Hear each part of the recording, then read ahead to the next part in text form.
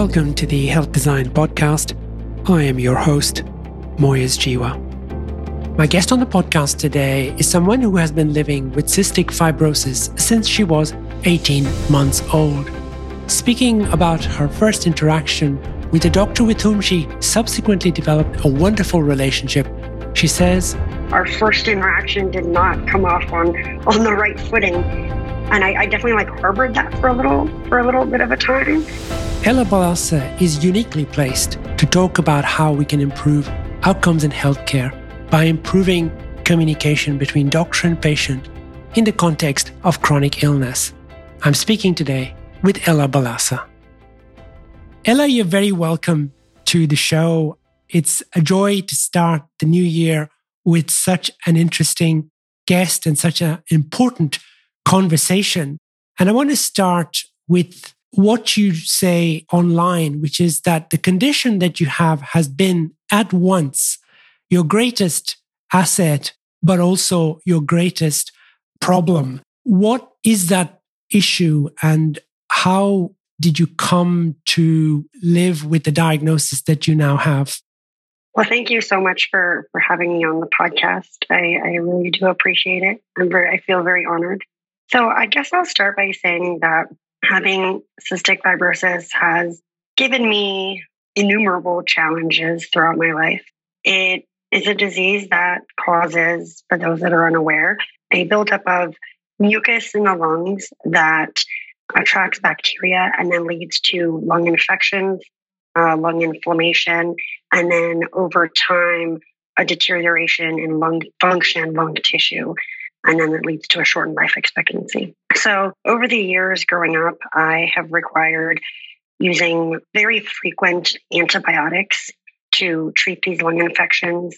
And over time, as the progression of the disease has affected my lungs, I've lost a lot of lung function, which means it's affected my day-to-day living. I'm no longer able to really exert a lot of energy. I'm not able to run. I use supplemental oxygen when I am exercising, and I'm limited in the frequency, or I guess how much I'm able to expend effort into doing various physical activities. So outside of that, my day-to-day is filled, a lot of my time is filled with doing various breathing treatments and lung breathing exercises to clear the lungs as much as possible from the mucus and from the infections in order to be able to breathe as best that I can. So this is definitely, when I say that CF has been my biggest challenge, it is really the challenge of wanting to do as much as I can and live a fulfilled, exciting, and purposeful life with the challenge of the limited ability to breathe as such a basic thing for all of us. Yet it's something that certainly limits me, and it causes challenges and requires me to navigate and do things a bit differently and modified. So in saying that, you would be implying that you have to have a partnership with healthcare to get through from day to day. You have to have the assistance of medicines, but also the assistance of healthcare professionals. Tell us about the best of those experiences. When would you say you've experienced healthcare where you thought, this is really helping me to live with this condition? I have a number of examples where, healthcare professionals have come to my rescue and have really provided me with the treatments, the healthcare, the compassion that, patients need to be able to get through many difficult health challenges. And one of the ones a major one that comes to my mind is about, 2 or 3 years ago now, I had a very difficult to treat lung infection. And at that point, I had only about 18% lung function, which most people have 100. So as you can imagine, it was a very trying time. And all of the antibiotics that I had been using were not working against treating that infection. So daily, I was doing multiple rounds of therapies and treatments, and it wasn't really having an effect. So at that point, luckily, I did find out about an experimental therapy that, as an alternative to traditional antibiotics, that I then reached out to researchers to try to obtain for myself. And I think with the background that I have in science, the understanding about, how this medication or how this treatment might work, and having the ability to communicate as effectively as I did as a patient with my care providers, with physicians and clinicians, as well as the research community, it really was paramount in helping to facilitate that treatment for me. So I was very grateful. It did end up helping, and I was able to clear that very bad infection. This is a treatment called phage therapy, if anyone was curious.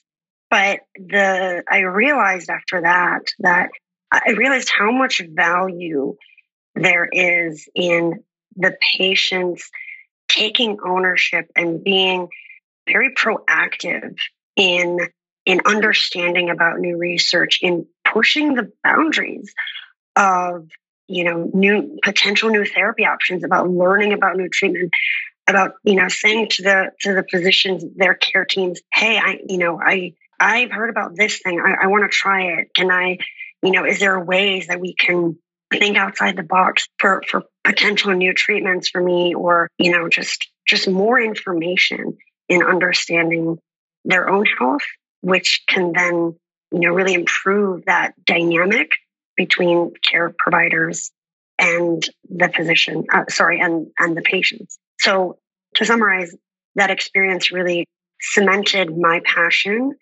for empowering and empowering other patients to take these active roles in their own health. Because if I wouldn't have done that, I don't know what would have come of my life, truly, to be honest, because I was so ill. But that helped so much. Like it made such a significant impact. My own initiative into my care made such a significant impact in the outcome of my health.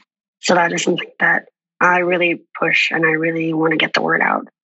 This is a point that has been made by guest after guest on this podcast, and that is that when patients take agency, when they are actively involved in their condition, it somehow helps them not just feel better, but occasionally actually makes a huge difference to the outcome for that patient. Now, within that context, what does compassion look like to you as a patient when you come to a physician or a clinician to say, here is the step that I want to take? How do you feel that you were seen and heard in that situation? It requires this element and really the focus from all of healthcare, from industry to physicians, for the patients too, to have humanity as the focus of healthcare. And that is what allows for compassion to be the most important thing.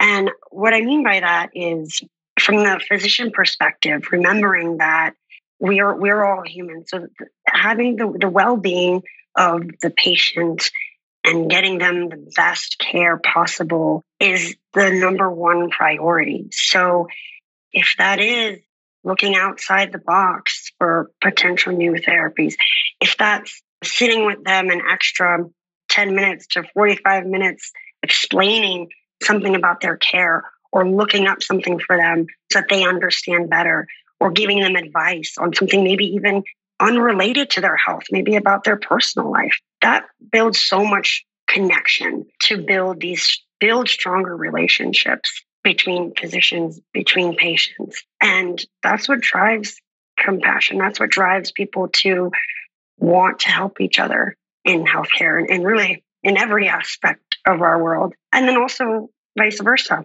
The patients also have to see their physician or their, care providers as human, that maybe they maybe in the past have maybe not acted, or they've perceived to not act toward them in the most compassionate of ways. But physicians also have a lot of demands on them.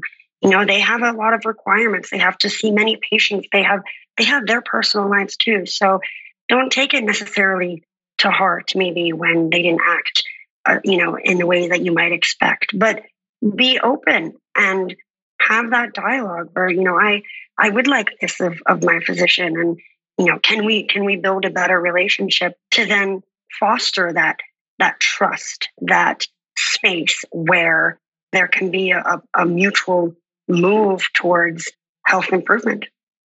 What does building that space look like in brass tacks terms? So when you're in the room with the person, how do you know that there is the space for you to set out your stall, to talk about what's important to you, about the direction that you want to go in, and to feel that that's going to be, if not enabled, then certainly not somehow stopped in the process? I think to some degree, as patients, we have to be confident in our knowledge about our health and about our bodies. Because when we go into a conversation, whether that be with our physicians, with anyone, discuss, laying things out like, this is how I expect my care. This is the outcome I want.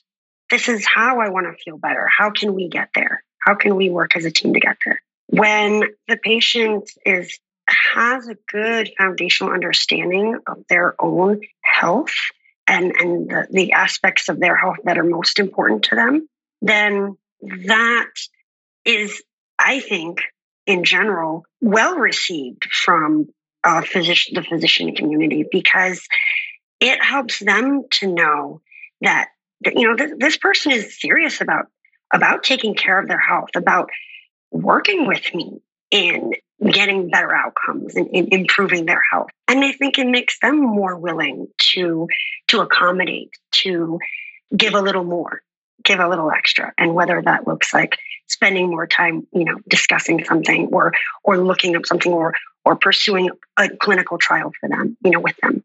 So I think that is a major factor in having this communication be more laid out, more, I guess, upfront and more authentic and kind of on the same wavelength.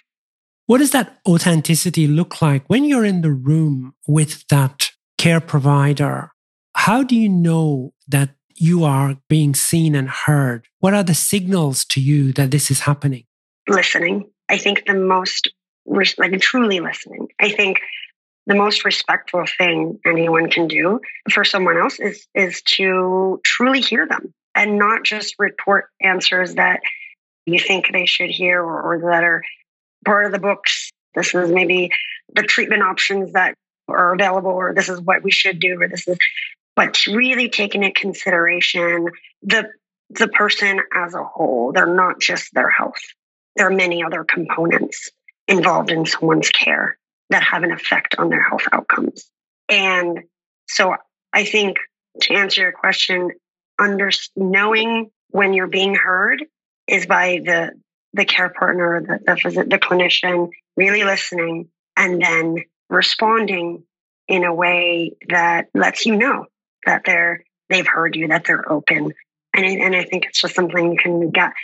I think that our subconscious can gather these cues very, very easily, very quickly, even if we don't realize it in our conscious. But I think that would be it.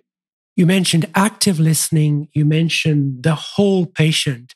Do you feel it's important that your clinician takes the time to know who you are, what's important to you in your life outside of the long-term illness that you happen to be living with? Yes, absolutely.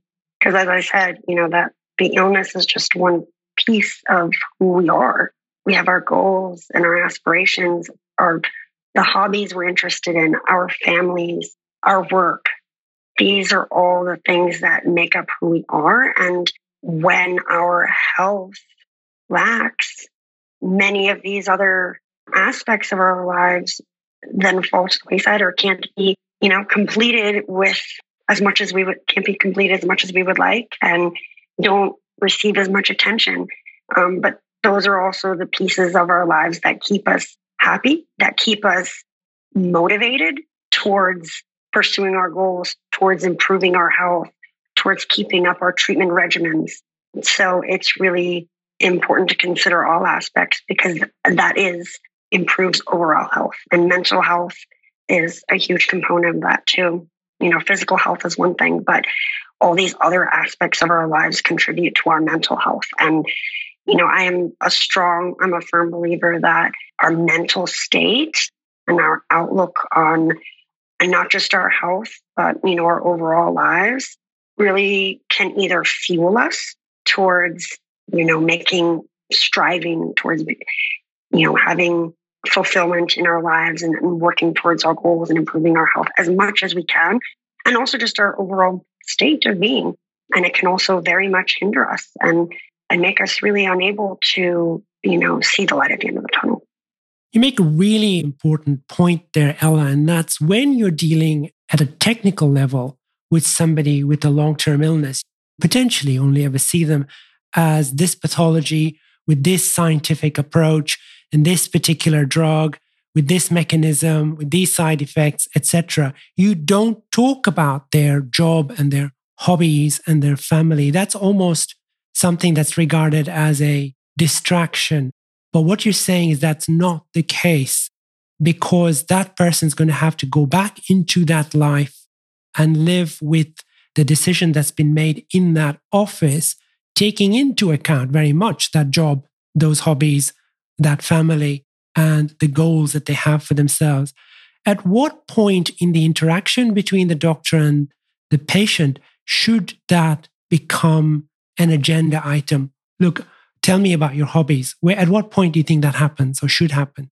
As the relationship is built between a provider and the patient, this can be, with each interaction, this can naturally unfold. But I think that it should be talked about early. I think that within the first, second appointment or meeting with a new physician, because it sets the precedent that it's not just about the data points and not just about the health outcome. It's about how can the physicians, how can the care team consider all aspects of this person's life that do contribute or play a part in their health and in their healthcare.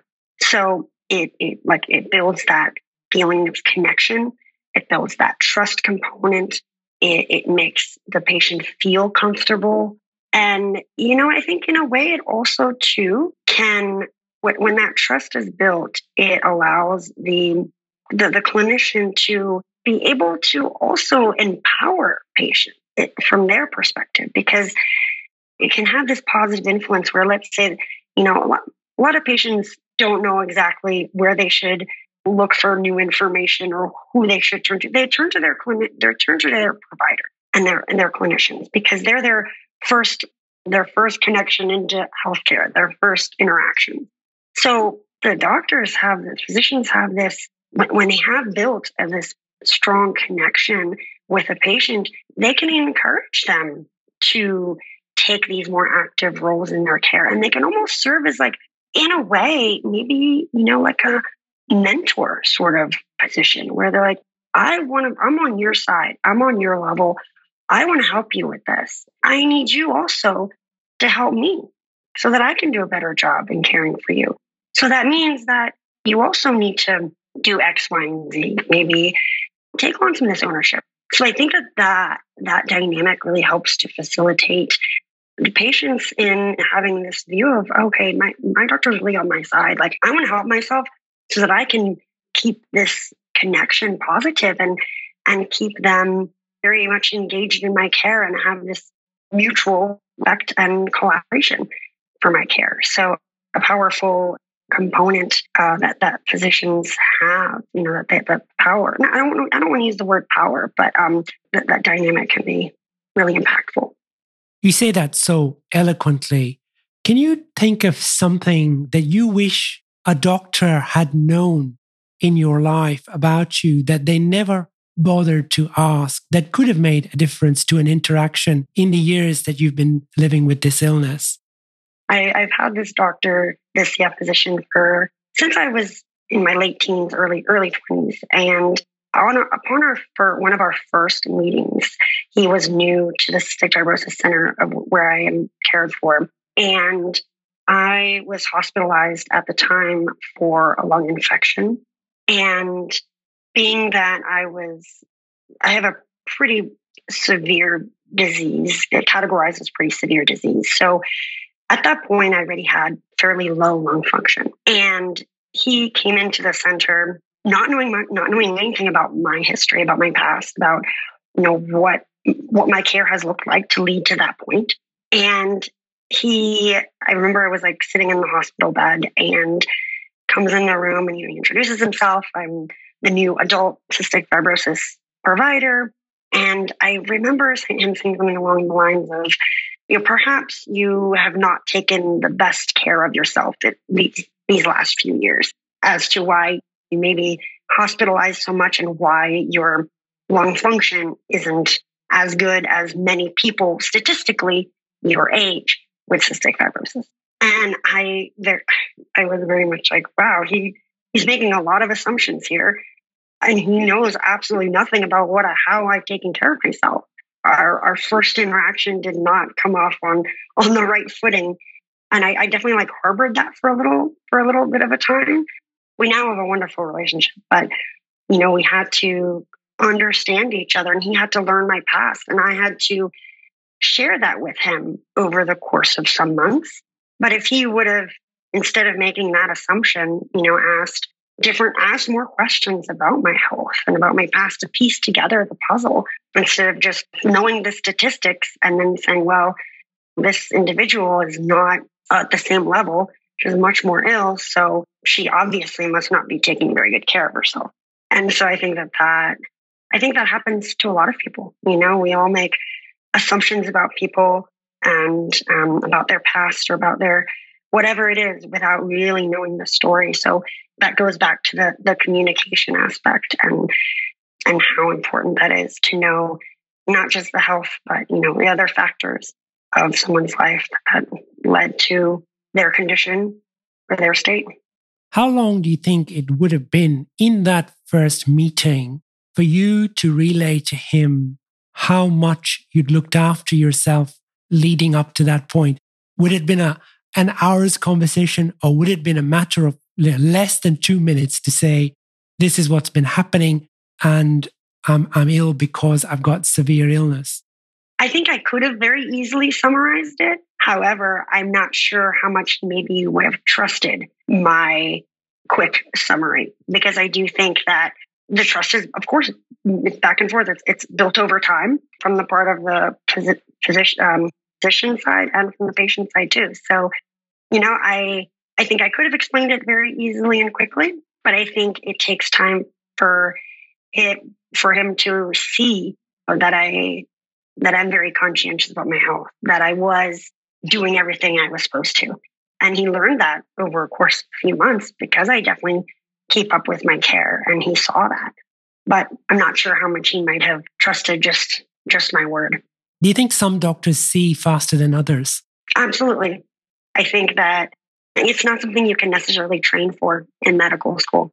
It's doctors are taught to all of the information, all of the science and the health aspects and the dynamic, the person to person communications and dynamic is something that just has to be learned. And some people are more inclined or just pick it up more easily and have more, I guess, maybe empathy, or not sure what the word is, but I think that, yes, that definitely some physicians can pick up on that easier than others, but that doesn't mean that it cannot be learned and it cannot be mastered or improved on by everybody.